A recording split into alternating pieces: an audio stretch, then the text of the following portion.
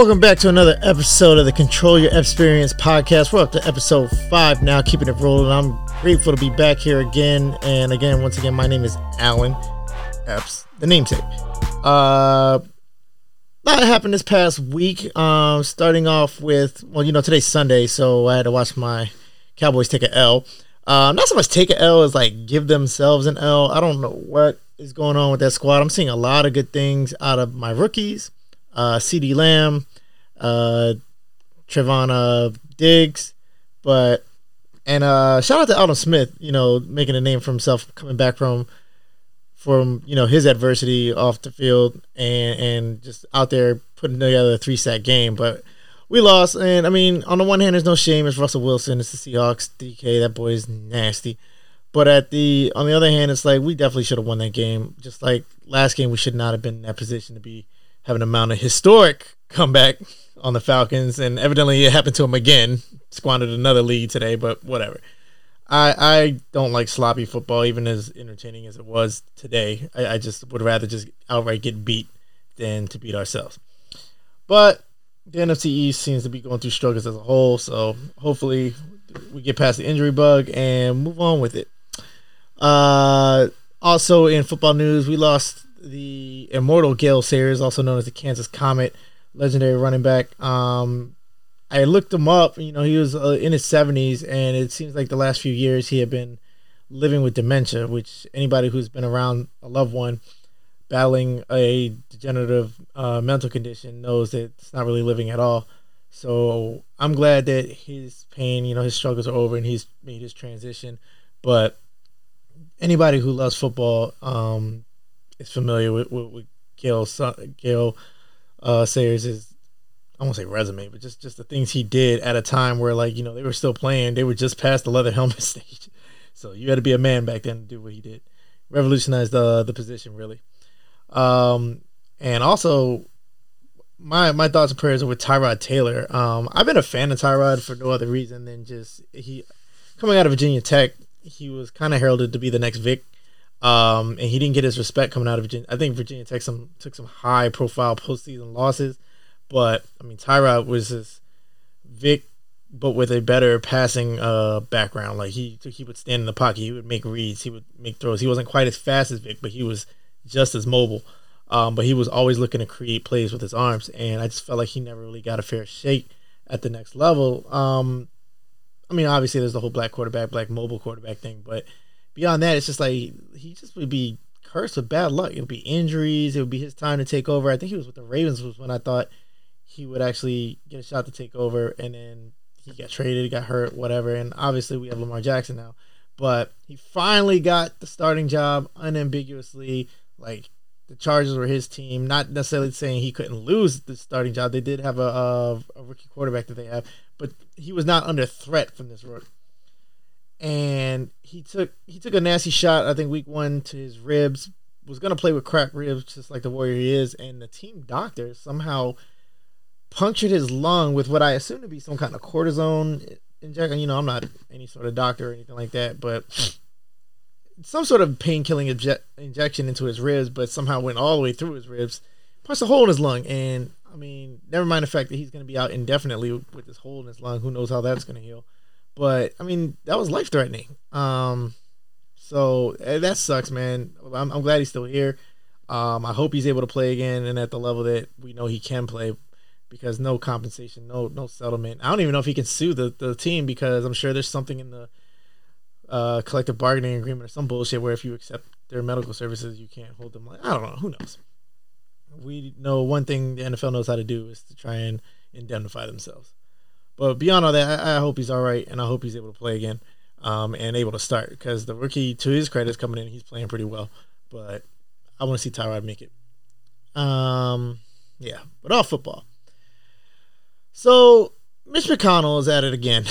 And obviously in the wake of the loss of Ruth Bader Ginsburg, that we touched on last week, we've been waiting for Trump to announce his nominee for the vacant seat, which he has done, and I'll get to later. But Mitch McConnell, in his typical tap dancing form, has managed to try to, I guess, clean a nuance on why he is now doubling down on his hypocrisy from the vote that he had when Obama was going out in his lame duck term about not validating his selection for the Supreme Court. And his argument back in 2016 was that never before have we, the Senate, or we have to go back 100-something years for the Senate to find a case where the Senate approved a Supreme Court nominee for a lame duck president when that president's party did not own the Senate, meaning they didn't have the majority. Because, and he's the spirit and intent of the Constitution that the people elect the president that they want to put the justice in there, and yada yada yada. And it was bullshit then, because at the end of the day, even though he's the lame duck president, President Barack Obama was the president that the people elected. And there's so many reasons why you'd have to go back and cite a 100-year gap as why this never happened, just for the simple fact of the nature of the job. Presidents are served 4-year terms. So for you to even have this situation come up, you would need a lame duck president, meaning the last term of their outgoing year. The last year of their outgoing term. You would need a Supreme Court justice seat to become vacant, meaning that was a lifetime appointment. So unless somebody got impeached or found, criminal or something, they died. So you would need all these stars to line up. The outgoing president, in the year of his outgoing, the Supreme Court justice dies. Number one, for that to even happen. So that, who knows how often that's happened. Then number two, he went into, well, the Senate didn't own it. His party didn't own the Senate. So the people should have a chance to put the Senate and president that they want before they fill that seat. That was the bullshit that he was on last time. And as you know, because the Republicans own the Senate, President Obama's nominee for the Supreme Court did not get filled. So now, of course, you're expecting, okay, Mitch, you went to war 2016 for it. What are you going to say now? And in typical fashion, he's saying, well, in this case, the outgoing president, his party does own the Senate. And we need to go ahead and move forward with this election and vote in a Supreme Court, because that's what the people voted for. So, it's blatant hypocrisy, number one. And it's crazy, Mitch McConnell, it's terrible when the president is actually making more sense to you, because Trump's reasoning, well, yeah, we need to push a justice through before the tiebreaker. That makes sense, because there are 9 justices, and right now there's only 8. So if there's something critical, especially what's soon to be the hotly contested voting situation with the mail-in ballots and what's going to be allowed and what's not, you need a decisive vote, because there's a very good chance we're not going to know who the president is come November 4th, or even for a month or two after that. So it stands to reason there may come something that the Supreme Court may need to rule on, and you don't want to be locked again with a 4-4 dead heat. So yes, that makes sense in that sense, that a tiebreaker needs to happen. However, I really don't give a shit, because the only reason that the election thing is being called into question in the first damn place is the president. Why in 2020 we don't have the means to vote from our freaking phone? I can get car insurance from my phone. I can get my confidential medical records on my phone, encryption, this, that, and the third, call Ubers, whatever it may be, but we can't vote from the phone. What part of me feels, well, that's cool. A few of you know I served active duty Air Force. I was a nuclear missile launch officer. So if you've ever seen Terminator, those missiles that come straight up out the ground, that was my job. I literally had my hands along with other crew members on the keys if we ever got the order to launch those missiles. And Terminator makes it, they say Skynet becomes self-aware, and then the computer system takes over all the missiles and launches them all, creates Judgment Day. That can't happen for the simple fact that the systems operate on early 1980s technology. There's nothing to hack. Okay, I don't know if you guys remember why they call it a floppy disk. You used to have these 3.5-inch floppies for you young kids. That save icon is actually a disk. We used to physically have to put disks in computers to save things onto them. And even before those 3.5 inches, you used to have big old, literally floppy disks. The capsules still run on those. So what are you going to hack? All right, there's more computer power in this phone than all of the computers at any one of the missile bases that run these. That run the missiles. So it seems primitive, but you're talking about billions of dollars to update this technology. But at the same time, it's like there's security in that, because you can't you physically have to go and manipulate these systems. You have to have the codes. You have to physically expose yourself to try and compromise them. So there's security in that. So I get that from the standpoint where why we can't digitize the vote totally, because we see people hacking phones all the time, getting personal information. But at the same time, how long are we going to put up with this? There's got to be some kind of middle ground. There's got to be some kind of secure encryption. There's some way to get this done. But yeah, that's the shit show that we're going to... Either way, I don't see the Democrats or anybody having any legal basis or anything to stop or delay a Chief Justice being approved prior to not just Election Day, but Inauguration Day. I think the only real technique that hope that they have is that they can jam this up until the election. And if the election appears, because again, we're not going to know the actual winner of the election for best case scenario a couple weeks after Election Day. And that's being optimistic with all the mail-in ballots and everything like that. But the only way that I can see that the Democrats might be able to delay and ultimately stop a Trump choice for Chief Justice is that if come Election Day, the Senate hasn't voted on the Chief Justice, and at Election Day, it appears, at least not final, but it appears that Joe Biden has had an overwhelming landslide victory over Donald Trump. Because then somebody could go before the Senate and say, well, Mitch McConnell, the American people have spoken. There is a vote. And while it's not final, it appears overwhelmingly that the people have decided they don't want any more Donald Trump's policies. They don't want any more of this, that, and the third. So if you were going to stand by your reasoning, then this vote should not be, for this Chief Justice should not go forward until the election results are finalized. But that will require a lot, i.e. Joe Biden getting a landslide, or at least what appeared to be a landslide showing, which I'll talk about why I'm skeptical if that can or will happen. And then 2, Mitch McConnell actually having ethics and not trying to triple down on his hypocrisy. Neither of which I think are likely. But that's where we're at with this right now. And as such, I want to say yesterday or the day before, Trump announced that Judge, Amy Coney Barrett is his choice for the nomination for the vacant seat left by Ruth Bader Ginsburg. I'm not going to get too much into her. I mean, she's a typical Republican judge. She's at least qualified. Like, she is a lawyer. She served as a judge before, in the lower courts and everything like that. So just bare minimum resume requirement, she has it. But she has been outspoken, just basically anti any progressive policies from abortion to, or not even pro-choice and women's health, which is even more disgusting that she's a woman. And without getting too into it, because I think a lot of people are attacking her for this, that she's super Catholic. So it's all fun and games when, the Constitution says separation of church and state, but then we allow these so-called conservative politicians and justices to legislate from their Bible. So that's obviously a huge issue that somebody like that, or anybody else that he picks for that matter, would be taking that seat. So there's a lot of hope and a prayer for the, I guess, liberal side of trying to stop the court from being slanted. And then, of course, if she's in there, that's just on the actual issues, healthcare and all that other stuff. The perception is that Trump is stacking the vote. So if the vote does become a contested thing and the Supreme Court has to make a ruling that will decide the president, he stacked the court.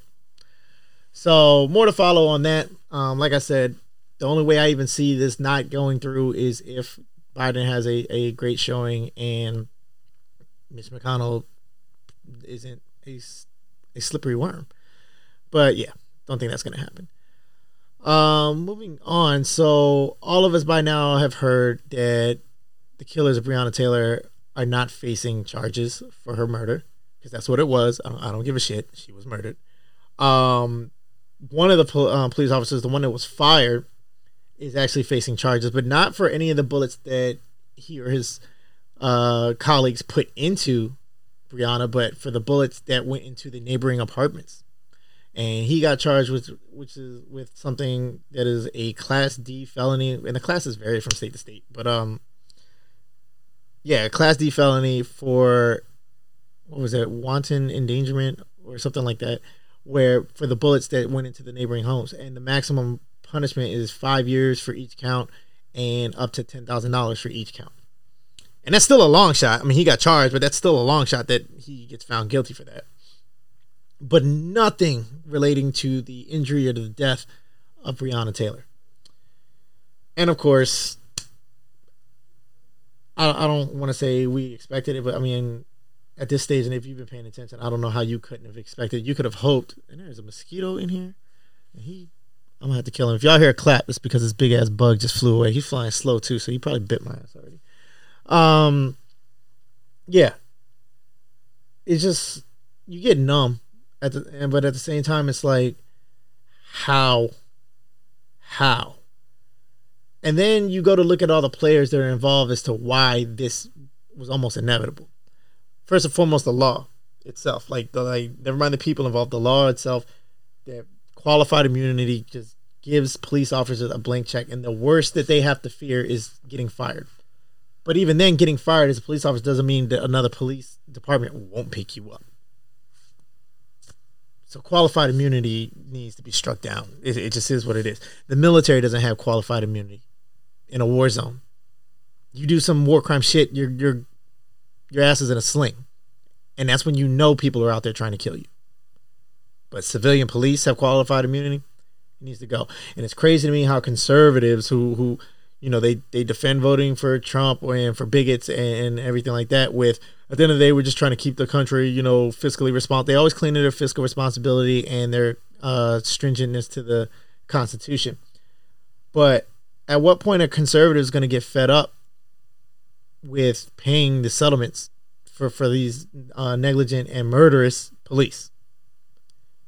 And I think that's the way forward. That's the only, money is the only thing that's going to change. And again, I'm going to get into this later because y'all have thoroughly pissed me off. But luckily, we are starting to see some settlements that these small towns are not going to be able to support. They're going to have to raise their taxes. And if there's one thing that conservatives don't like, is raise taxes. So maybe that's the way, but to me, that's the slow play, because appealing to their sensibilities, their humanity, to see our humanity, is a dead end. So we have to make it more expensive for them. But that's just the law aspect. Then you have the players in it, where you have a prosecutor, all right, Daniel Cameron, who is clearly not of us. And when I say of us, I mean of brown, of melanated people, and just the people who seek justice from the powers that be. There's a lot of jokes going on, but I really don't want to joke about this shit, but it's factual. You can't trust a black man with no facial hair. You can't trust a black man whose edge up looks like that. You can't trust a black man who has that neck situation. And yeah, you knew who he was before he even opened his mouth, with no lips, no top lip. You knew who he was. And then you break into the fact that he's married to a white woman, which, I have my brother-in-law on here later. So that in itself isn't damning, but it makes you want to look a little deeper. And what is not true, let's put this to bed right now. I actually wrote this down for y'all. That is not Mitch McConnell's daughter. That is not Mitch McConnell's granddaughter. Okay, Mitch McConnell's in his 70s, and he has 3 daughters. And I looked this shit up. Okay, he has 3 daughters named Eleanor, Claire, and Porter. Eleanor was born in 1972. Claire was born in 1976. And Porter was born in 1979. Okay, so that means that I'm 35, so they're in their early to mid 40s. All right. That woman that he's marrying was I think it's his second wife too. She's 27, 28. Okay. So not only is she not any of his daughters, and that's not her name. Her name's Mackenzie or some shit, but she couldn't even be his grandchild.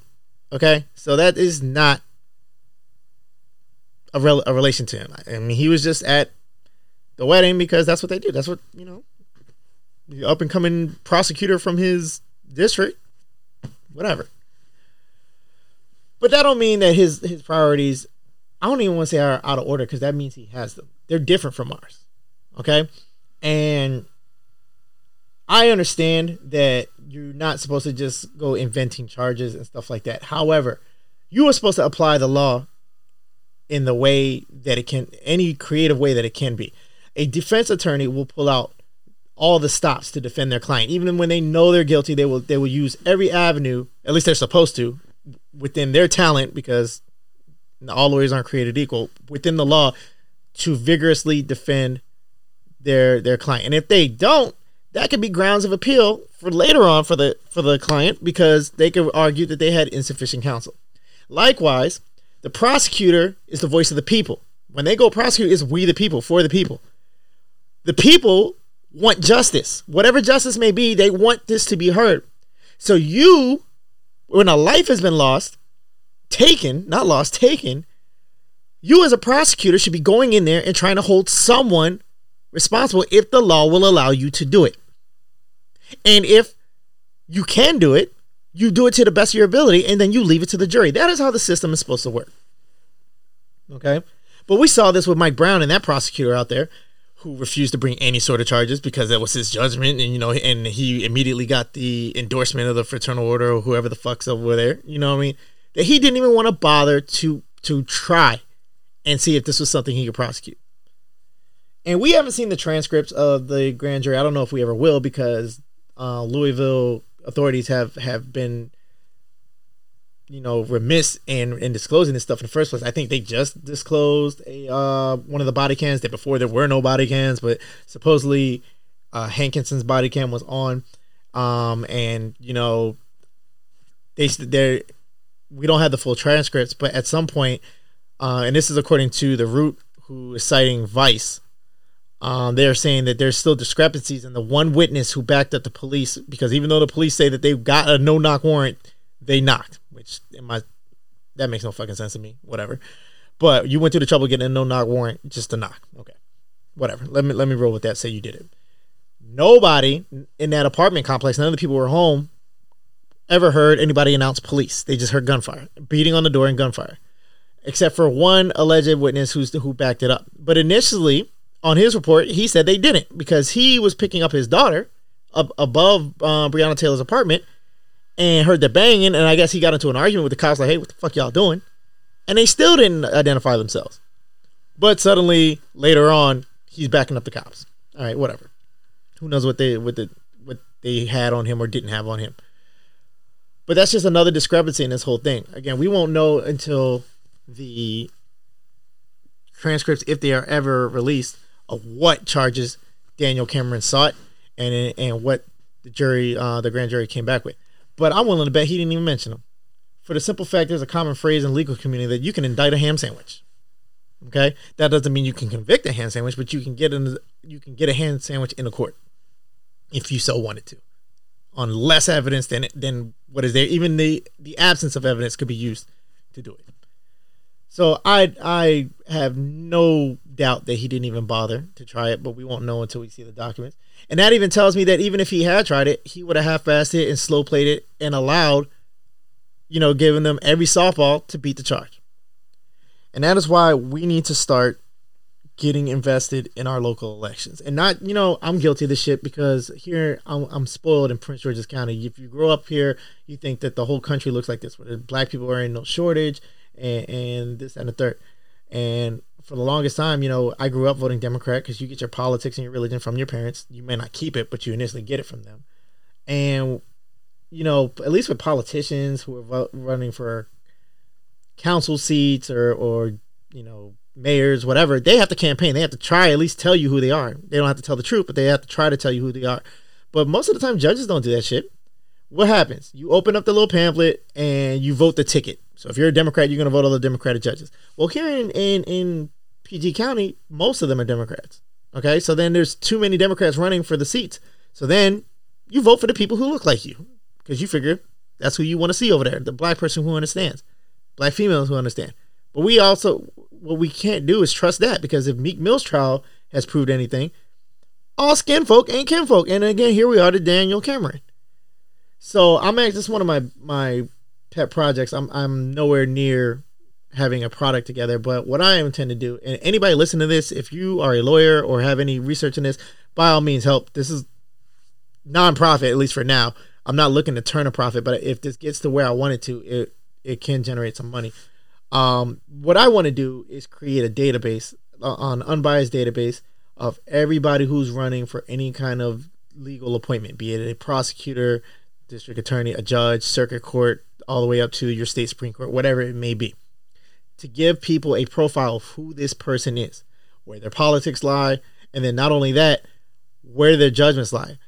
I want to have statistics of how often they enforce, maximum sentences for what types of crimes and who against what demographics, black, white, male, female, whoever.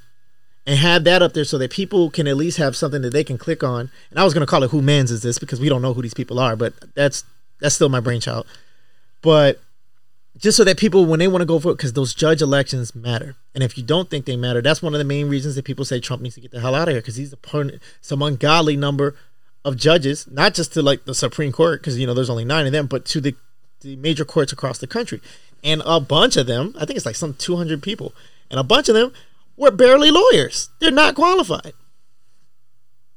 Okay, so yeah, those are presidential appointments. A local election is not going to do anything there. That's where a presidential election comes in. But a lot of your local judges and district attorneys are elected officials, which is why they can't get fired. They got to get recalled, or you got to vote them out. But you won't even know who to vote for unless you're just voting for your party. And it just gets us right back into this cycle. So that's one of my brainchild. If anybody listening to this has any input on how we could get that done, my plan is basically to contact the local county clerk to find out what the deadline is for anybody who wants to run for those judicial offices is. And then that way I'll get a list of their names, and then I'll just go on the internet and, public records requests to find out major cases that they've worked and try to create a profile from them. And eventually, if I can get their attention, maybe get their campaign manager to make a statement, and I'll find it. This is their statement. I'm not endorsing them or whatever. And then the goal is to, if I can get PG County to do it and it proves worthwhile, maybe I can get a grant to make it statewide and then to grow it out. And because I think that's something vital, not only for any voter, but especially the black vote. If we're going to weaponize the black vote, it's not only just withholding it from Democrats, but it's using it properly. So yeah, more to follow on that. Hopefully, I'm still in the infancy of that concept of what I want to do with that, and I welcome any and all help and input for that.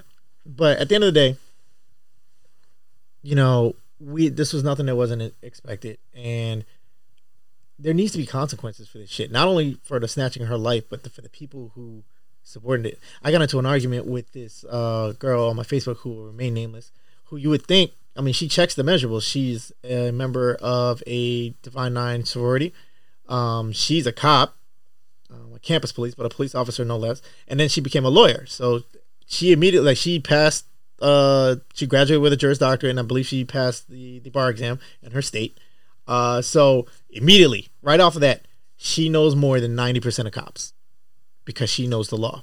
So you would think that this woman who is still of the culture, who or at least appears to be of the culture, would have something to say about this. But this is where these type of coons come from. The people who there's the coons who just there's the self-hate and everything, but then there's the ones who think they're righteous and they're either contrarian for the sake of being contrarian because they don't want to be considered like those other Negroes over there, or because they think that because they have such a knowledge of the written law and how they move that they're immune from it, so they can wag their fingers at everybody else. But they don't realize that you're but a traffic stop away from going through this yourself, no matter how well you speak, no matter the badge you have or your law degree, because there are plenty of stories online of black cops getting beat to hell by other cops.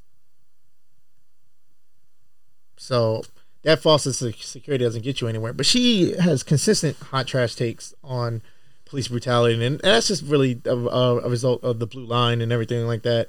But beyond that, I asked her, I'm like, if you don't think, yes or no, she said that a crime was not committed with the murder of Breonna Taylor. And I'm like, maybe as the law is specifically, there is not emphatically stated in the law, but you're not telling me that you can't apply one of these statutes to this law.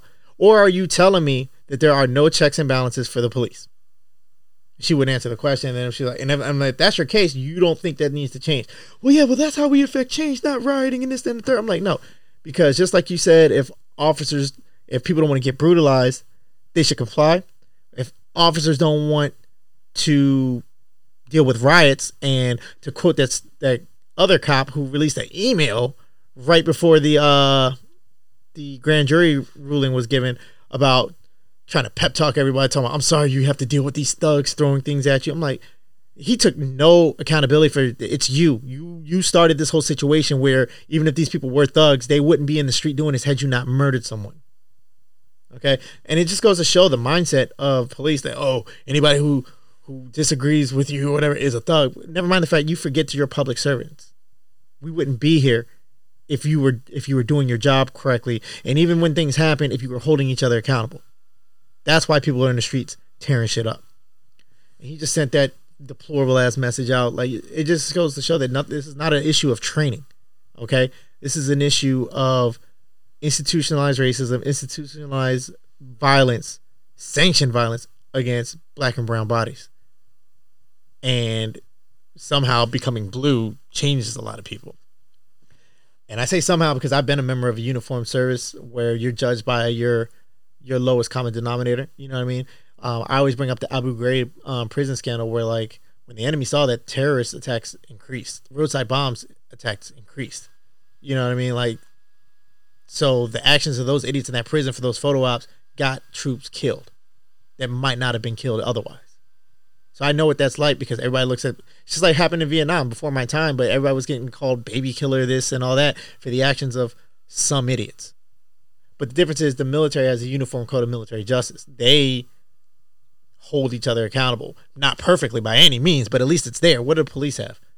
Internal affairs? Oh, we investigated ourselves and we found ourselves not liable.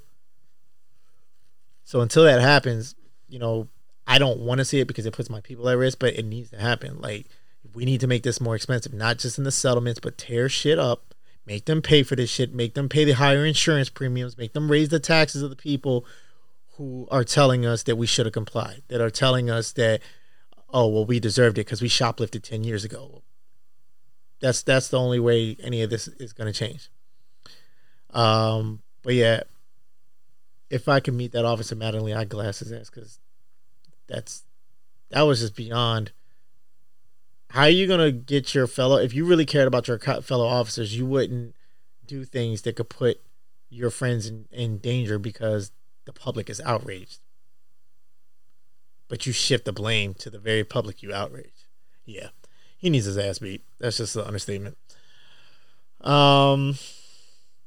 Moving on to Joe Biden. So I saw a report today, and you know, up until the Republican National Convention, I was convinced that Trump was going to get a second term.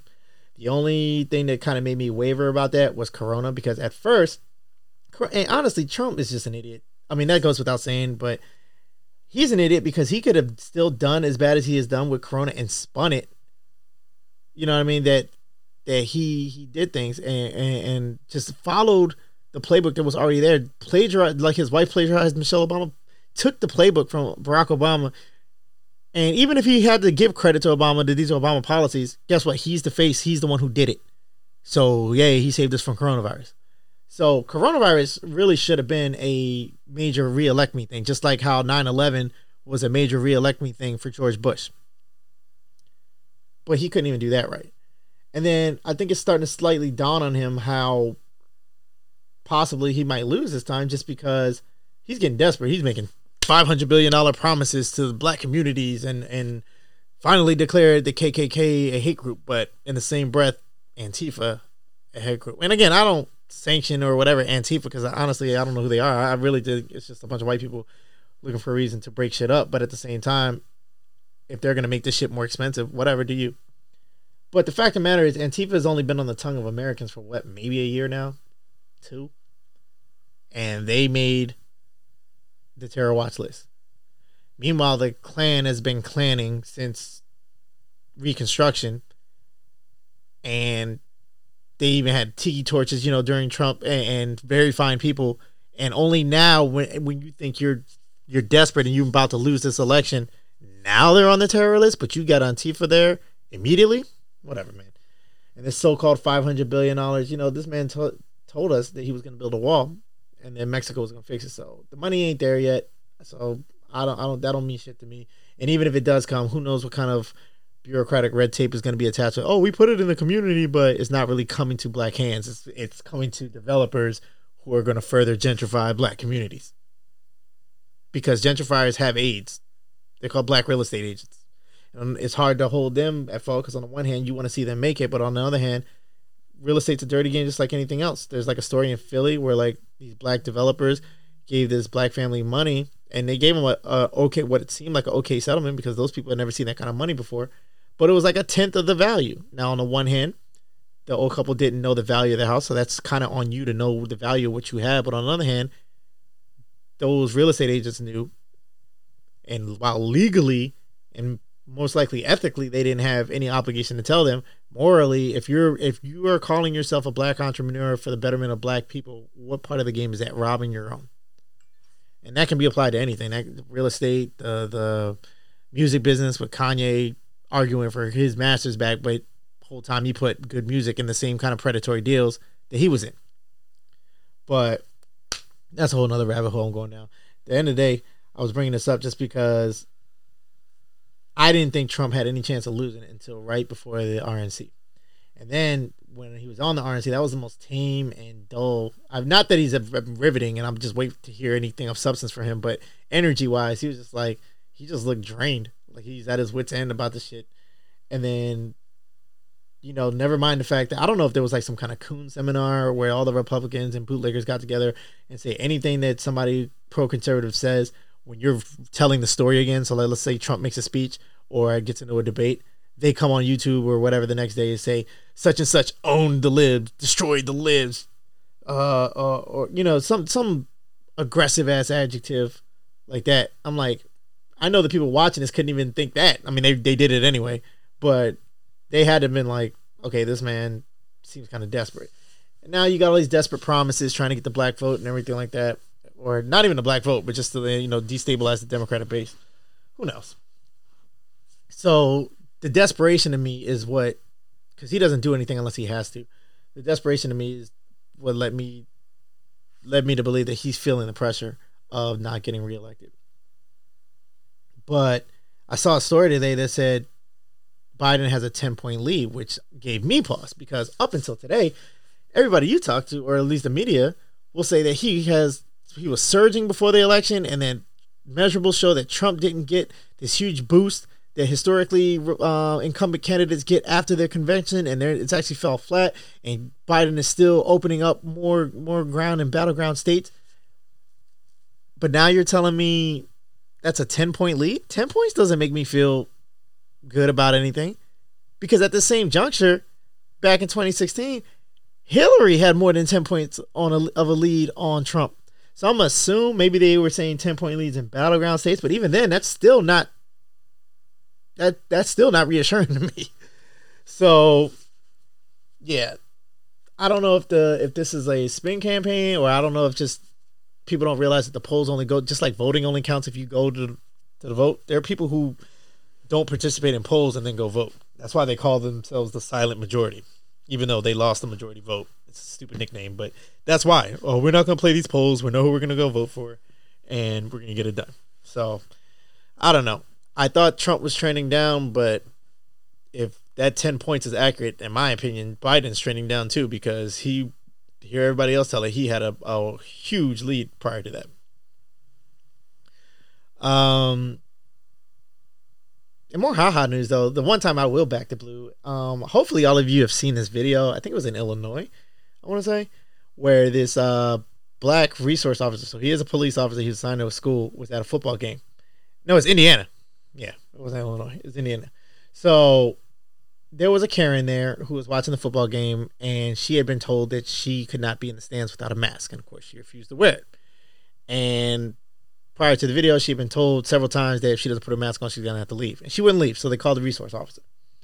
And the resource officer came and asked her to leave. She refused, so he attempted to place her under arrest. She resisted, yanking her arms away. You're not going to arrest me for not wearing a mask, this, that, and the third. Her relative or whoever was with her was interfering with the officer. And this officer was an older, well, at least appeared to be older and larger black gentleman.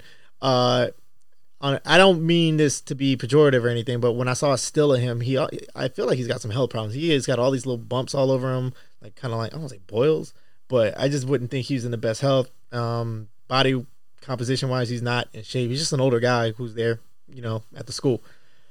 But so she just kept trying to wrestle away from him, and then he got fed up, and he said, "Hey, I'm gonna zap you if you don't do it." And he's after, but he showed restraint. He didn't do the have her flop him like a fish. As soon as she got some compliance, he walked her out.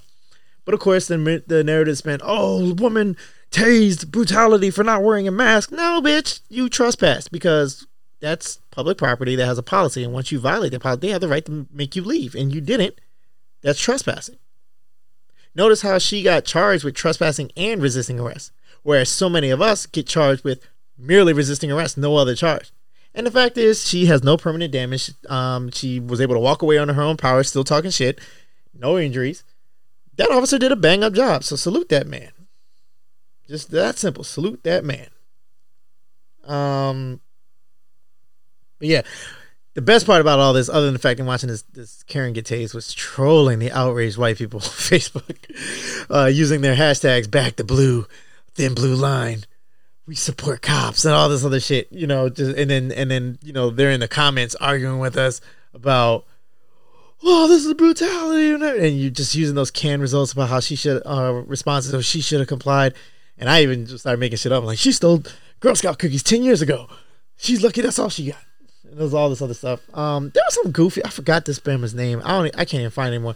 He's one of those. He's black, and he's one of those motivational type, emotional speakers who has historically talked about police brutality and other social issues, about how at the end of the day, our shared humanity is going to save us. We need to come together, which is all cool. It's kumbaya shit, but it's all cool. But he kind of stayed out of the whole. Even when he talks about racism, he won't just call. I'm not gonna say he finds an alibi for it, but he rationalizes it as a human condition of illness versus the fact of the matter is that white supremacy is a thing. There's no black supremacy. There's no Asian supremacy. That it's white supremacy. So he lets them off the hook and saying that any human can do it. And I guess, yes, theoretically, if black people suddenly took over, we could. And there are a bunch of people who don't want equality. They want to be the oppressor. I'm not saying that doesn't exist, but throughout history, people forget that white people are a global minority. If black supremacy was a thing, there would be no white people. If we were half as violent as they said we were, there would be no white people. So it's not a thing. But he goes down these little emo routes to explain why the world is all fucked up. So, of course, he's commenting on, "Oh, I better not see any black people applauding this." And he pissed me off because, one, black people are not applauding police brutality. We're applauding the rabbit having the gun. And how now they have to have the eat-ass face because their arguments are being thrown in the face. That's what black people are supporting. We wouldn't support if that black cop beat the shit out of that white woman. I mean, some people might, but at large we wouldn't. And also, it wasn't brutality. Yes, he tased her because he had to tase her, and he stopped. She walked out. That's not brutality. She played a stupid game. She got a proportionate stupid prize. But because you want to appeal to everybody's common humanity, i.e. not make white people uncomfortable, here you go.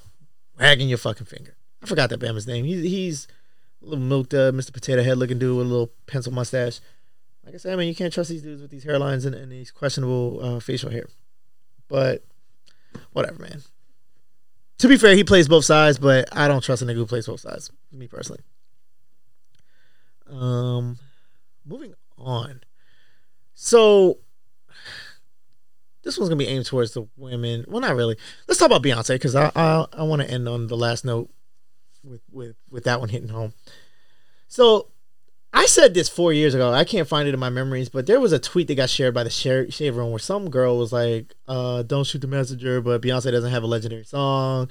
And honestly, I get the sentiment. This is, again, I don't know the woman who tweeted this, but if I were to interpret the sentiment, I said the same shit 4 or 5 years ago, and the punk ass Hive tried to come for me, but you can't because I'm fucking me, bitch. Like, oops, wrong soundbite. The Hive tried to come for me because I said anything about Beyonce, and the thing is, I am a fan of Beyonce, but being a fan does not mean you cannot critique or point out holes in what you perceive from the artist that you appreciate. But the Beehive is a mindless, drone space where anything that's not yes is disrespectful. Whatever. They tried it, and basically the crux of my argument 4 or 5 years ago was that Beyonce does not have a classic song that she's going to be immortalized for. And I understand how that sounds in its face, but what I'm talking about is me personally, as a fan of Beyonce, I hold her in the esteem of the great divas of music. Like the Celine Dion's, the Whitney Houston's, the Patti, Aretha, and Gloria. And she doesn't have necessarily a singular piece of work that puts her into that vocal range of her. But I feel like she's got power, crazy power in her voice. I think she stays in a comfortable range, and then 2, because she is also a pop star, and the music landscape has changed where power ballads aren't a thing. She makes music that 1 is going to make her money, and then 2 is going to expand her reach. I'm not knocking her on that, but my thing is, everybody kept trying to when Jennifer Hudson became Jennifer Hudson. Everybody kept saying, "Oh, she'll sing Beyonce under the table." You always see these stupid arguments on the internet about who's the best vocally, and then you got people who don't sing, who never been in a choir or anything like that. I think the default is Keke Wyatt, and again, she deserves it. Keke Wyatt has got a mind-blowing voice, but then you got all these other people. She can't sing, and you got people who are coming out of their mouth with stupid statements like Janet Jackson can't sing, and I'm like, first of all, bitch, that's one of Joe Jackson's kids. You shut your mouth. Second of all, bitch, she can absolutely sing, and she most likely sings better than you. Now, is she a titan of vocal talent? No. Janet Jackson made her chops by making great songs, dancing well, and carrying a tune. But to say that Janet Jackson can't sing, shut up. Just shut the fuck up. Not everybody can be Keke Wyatt, because if everybody was Keke Wyatt wouldn't be fucking special. But that doesn't mean that other people can't sing. Janet Jackson has classic legendary songs. Okay? But does that mean that she belongs in the same conversation as a Whitney Houston, as a Celine Dion, as a Patti, Aretha? No. I am of the opinion that Beyonce's voice has that potential. We just have not seen her apply it in that manner for whatever reason. And I understood coming out of Destiny's Child and becoming her own brand and everything, that's not what's going to sell records. I get that. But what I don't want to happen is the musical version of this Jordan, Kobe, LeBron clusterfuck where you motherfuckers just can't appreciate a god at work. And I'm not asking for a whole album of 50s, 60s doo-wop or, anything where she's just belting out. But I feel like she should give us just one song that says, just because I don't do this don't mean I can't do this. And follow the formula that works. Pin yourself to instead of trying to act in these fucking movies, because that is not your ministry, Beyonce, but pick a movie that is bound to do numbers. Black Panther 2. Bound to do numbers. And make one song where it's just you. No features, no collabs, no crazy beat from whoever does beats for R&B niggas. You know what I mean? Like, just like The Bodyguard, just like Titanic, where, in rap, we wait for that beat to drop to turn up. Whereas in those songs, when the beat drops, it stops. And then it's just her tearing it down, blowing our ears out of our heads. That's what I want from her. And then just walk away. You don't have to do a whole album that I understand that that's not really what's going on, but what that's going to do is put you in that conversation. Because unfortunately, even though you have iconic music that will live on, Single Ladies, my personal favorite song from Beyonce ever is Halo, just because there's 2 reasons. I love the song itself. I first heard it recorded, but I heard there was a video of her doing it a cappella, which is people like, I don't know, doing her hair or something, like her hair and makeup. And she just belted that shit out so casually. And I was just like, yes, you can do this. Give us this song that will shut people the fuck up. Now, don't get me wrong. Somebody's always going to find a problem with Beyonce. Life is too short to spend hating Beyonce. Like, what is wrong with you? She can do no right. She can do no wrong to a lot of people. But, skills is skills, facts is facts. You put this song down, there's no arguing with it. You make this song that people who don't even speak English sing in karaoke and try to win talent shows with, like My Heart Will Go On. You know, like I Will Always Love You. And even Adele does it and sells records. Now, I think Adele's voice might be stronger than Beyonce's, a tad. But I'm saying Beyonce has the pipes to put, hey, don't play with me in my voice. Because simply saying that Destiny's Child wouldn't have been the same without me is not enough. You shouldn't have to point to a group to legitimize who you are as an individual. And besides, the girls in Destiny's Child can sing. Most of them all have successful solo careers. So while you might be the better of all of them, they can hold a candle to you. Get into that space where I know you can do it. Shut people the fuck up. So in that sense, I don't think she has that iconic song that is her song. Like Whitney Houston sang a cover to Dolly Parton song, but that's Whitney's fucking song right now. People don't try to remix My Heart Will Go On. There's songs that people just leave the fuck alone because the person who did it before them did that shit. Beyonce doesn't have a single song that somebody can't cover and sound good. Beyonce doesn't have a single song that, like, theoretically, you know, when the next generation of music comes out, somebody remixes it and now it's their song. I want that for her. Because I know she can do it. And I feel like that's the last missing piece of her legacy. She's done everything else there is to do as far as what's the word I'm looking for? Benchmarks of an artist. She's fucking Beyonce. One song. And this deads the argument. And that's rare that in any space of competition that you can do one thing and just dead the argument. Because LeBron can win 10 more rings. Motherfuckers will still be arguing about who's the GOAT. So whatever. I just want that for Beyonce. People say she does have iconic music, but in that sense, so does Rihanna. So does Britney Spears. Hit Me Baby One More Time. Are you gonna put her in the same breath as Whitney and no? But it's an iconic song. Yeah. So it's not Beyonce hate to say that she doesn't have it. It's in my mind, it's Beyonce love because I want that for. I don't want her to hang it up, or you know, even if she don't hang it up when she gets older and her voice changes and she can't get up there, the way she used to, she can't do it. I don't want that for her. All right, now I'm on the way. So Daystar, Tory Lanez, in his typical trash way, baited you motherfuckers into listening to what I thought was a song. And I thought it was a song because I wasn't going to listen to shit anyway. No. First, he said he was going to make a statement. And then you should have known it was some bullshit because you had to get on a platform where you had to pay to hear it. And then it was a fucking album. He's using this instance as a fucking album rollout.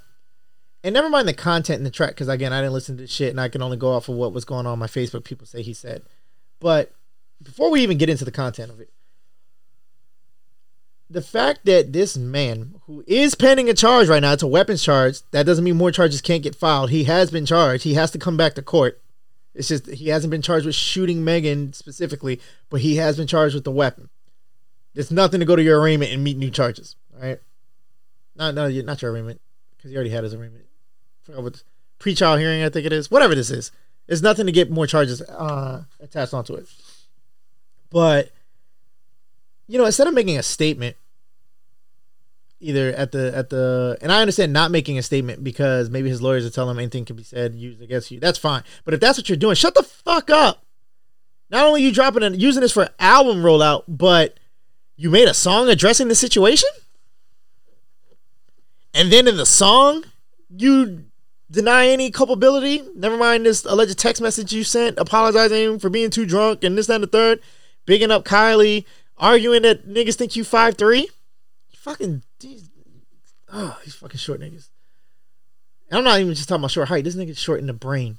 Like he knows he's a midget, and this is what he does to make himself feel bigger. Like wave a gun around it and have an, at best case scenario, a negligent discharge that resulted in a ricochet in Megan's foot. And that's the best case scenario of what happened. That he didn't actually shoot at her on purpose. But yeah, man, he's just utterly trash. Utterly fucking trash. And even if you maintain the whole benefit of the doubt because we don't know what happened, we weren't there, how Megan healed because her foot, the foot is nothing but bones and tendons, and she got shot and didn't break nothing, didn't tear nothing. How she healed? So even if you do all that, innocent men don't move like this. This is a spin campaign. This is a smear campaign that started long before the album, because he had his publicists and everything going on the blogs and the shade room and all that, trying to make it seem like something else happened. And now he's monetizing it, and you motherfuckers went and lined his pockets to listen to this shit. And I expect it from the ashy niggas. I expect it from, the so-called fans or the niggas who just play devil's advocate just to be contrary or just don't want to see women make it for whatever reason. But what really disturbs me to my core are the women doing this shit. Because there's different classes of women doing this shit. You got maybe the women who themselves abuse and toxic behavior is so normalized, either from the relationships they observed growing up or their own interpersonal romantic relationships, that this is just normal to them, and bitches be lying. We gotta wait to hear the facts, but I'm gonna listen to Tory. It goes. And then you got the bitches who are just trying to get chose, pick me ass bitches, if I hop on the wave, they'll think I'm cool. You know what I mean? And then they're just stupid. They're just dumb. Just fucking dumb. Somebody asked me how, because there was a post that got shared around that says, don't act like you want justice for Breonna Taylor and then be bigging up Tory Lanez's album. And they're asking me the question about, how does that correlate? I'm like, it's really not that hard. In one breath, you would have us believe you're seeking violent justice against people who committed violence against black women. And then on the other hand, you're lining the pockets and bigging up someone who committed violence against black women. It's a straight line. Straight line. And even if it was a fucking accident, he's not coming out and owning that shit. What we know is Meg had an injury to her foot that was not glass. It very well could have been a ricochet and fragments from a bullet, which still means you got shot, even though you didn't get shot directly. And the gun was in Tory's hand. It was his gun that he's not supposed to have. So even if it was an accident, you still need to take responsibility. But now he's claiming he's being framed. Now, y'all niggas disgust me. Honestly and truly. And I hope they disgust the rest of you. These people need to be told about themselves at every turn. Every turn. It's just so disheartening. How did we get here? What? And it's disturbing to me about the profitability of harming black women. About how you can flip this into a fucking album rollout. And don't get me wrong. I mean, I like Tory's music. I like his collabs. He's kind of like Chris Brown, where he's a surprisingly good rapper. He meshes well with everybody. He was Mr. Feature. But I wasn't no stan for him. I ain't never seen so many so-called Tory Lanez fans who stayed up in the middle of the night to give this man money to listen to this bullshit ever. And why? After he brought harm to somebody who y'all claim to love too. Y'all doing this to Megan. It was just Hot Girl Summer. Was that this summer or last summer? Whatever. It was last summer. But still, Megan has been the top bitch in rap for a little bit now, and she ain't going nowhere. And y'all claim y'all love her, and this is how y'all act. Even if you don't want to throw Tory under the bus that he was driving himself, it costs nothing to shut the fuck up.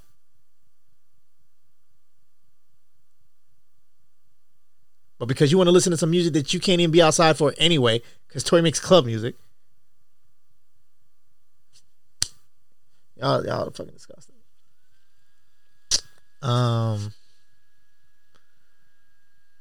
Yeah. I was gonna make a video, an independent video about this, but I guess I'll touch on it now. And this goes to the overarching theme is single issue voters, but specifically the stranglehold. We all talk about the stranglehold that the Democratic Party has over the black vote and how the Republicans are trying to shake that, but at the same time, they just want us to come to them by default when they themselves are just as, if not worse. And there's always the question of how can you vote for Trump? People who are voting for Trump, a lot of them are single issue voters. Okay. And that main issue right now is guns. Okay, and black people, again, you've been buying guns in record numbers, so you understand that black people should be armed. But whenever Democrats go against their anti-gun rhetoric, now they have the school shooting kids and everything, but historically it's always been a black mother who's lost her child to gun violence, advocating for gun control and eventual gun bans. They don't think it's an eventual gun bans, but that's exactly what it is. The Trump tards are not crazy in that regard. There is a very straight line about the legislation that gets passed for something scary like an AR-15 when a Glock pistol works the exact same way as an AR-15. So if they can ban mechanical features on that, then the law can get applied to a pistol. And that's not a theory. That's what has literally happened everywhere. Nazi Germany, Soviet Russia, New Zealand, all those other places, and even London, England, where they can't even hunt anymore. They can't even use the shotguns that Joe Biden says everybody should have in their house. All right? So that's why people, because there is truth to that. It's not just rednecks and conspiracy theories. Oh, they're trying to take our guns. No, that is the end goal. Okay? That is why they will vote on their Second Amendment, regardless of who's pumping it. If the Democrats took that away from them, maybe they could stop scapegoating black people for throwing their election away and then siphon votes from the Republican base. But they won't do it. They won't. And that's why I say we need to use our vote like a weapon that it's meant to be. All right? A lot of you buy into this rhetoric where if you don't vote for Biden, you automatically voted for Trump. That's not the case. Okay? The people who voted third party it wasn't less than 12% of the swing vote. Of the swing vote, not of the total vote, of the swing vote, it was less than 12%. Which means that the votes that were out there were the white women who lied to you about voting for pro-women's, but then they voted for the Republicans. And then people who just were ineligible to vote, either from age or being felons, and people who just didn't vote. And again, black people were only 13% of this country. But that represented a third of the untapped vote that could have went against Trump. But they love to hang it on us. They love to make it seem like it's a burden, specifically for black women, to save us. When black people show up for Democrats and get shit for it, but they want to blame the loss on black people. So if you take that vote away, that's just simple chess right there. That's a major part of the Republican base. They will vote for whoever will protect their guns. But because every major Democratic candidate has their brand is making a hard stance against guns, you're literally pushing voters into them just off of one issue. One issue. And even if you're winning, you're successful, to make a law that's not going to do jack shit. Because California has the most restrictive gun laws in this country, and New York, and plenty of people get shot in LA. Plenty of people get shot in NYC. They always want to bring up Illinois. Chicago has plenty strong gun laws. So just keep that in mind. We as black people I keep asking y'all to consider voting elsewhere, but if that's off the table, and I think I asked this on the first part, what are you going to do once you get these politicians to hold them accountable? If withholding your vote is, because that's typically how you hold a politician accountable, you vote them out. But if you're not going to do that, how are you going to do it? How are you going to hold them accountable? And part of that needs to be protecting your gun rights. Because if you didn't think you need them, black people wouldn't represent the single largest demographic of new gun owners this year. So obviously you know you need them. And it's got nothing to do with being able to shoot a deer and everything to do with your ability to defend yourself from a robber, from a mob, and yes, from the government if need be. So how are you going to hold these people who ran on this platform and brought out all the mothers of the dead kids who were killed and got stray bullets, gang violence, school shooting, whatever it may be? How are you going to hold them accountable when you've just proven that you're going to vote for them regardless? I don't know. Something to think about. Yeah, this one's pretty short. I try not to fatigue you guys just on me whenever but I do like to take advantage of my guests, whether they're call-ins or if somebody's in the house. If you are in the DMV and you can prove to me that you don't have the Rona and you would like to guest star or even talk about becoming a regular host, again, hit me up. My email is askaeps@gmail.com for anything pod related that you want me to discuss, or tell me how good I'm doing, tell me how much I suck, whatever it may be. I'm currently in Twitter jail right now because I called Candace Owens a dry-headed wench. I didn't even fucking know Twitter had... Well, I mean, I did because I got suspended, but I thought it was like specifically hate speech. I didn't know Twitter just had a jail like this. Okay?